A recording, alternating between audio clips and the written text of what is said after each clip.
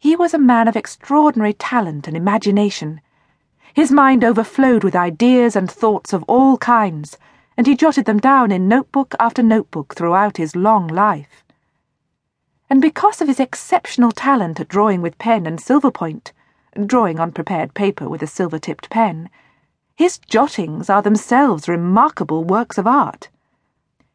He was sure that as man was able to walk on land, ride horses, and swim in the sea, he would one day be able to fly. He spent weeks and months studying birds in flight, dissecting bodies of birds to see how their flying muscles and feathers worked, in an attempt to solve the nature of flight.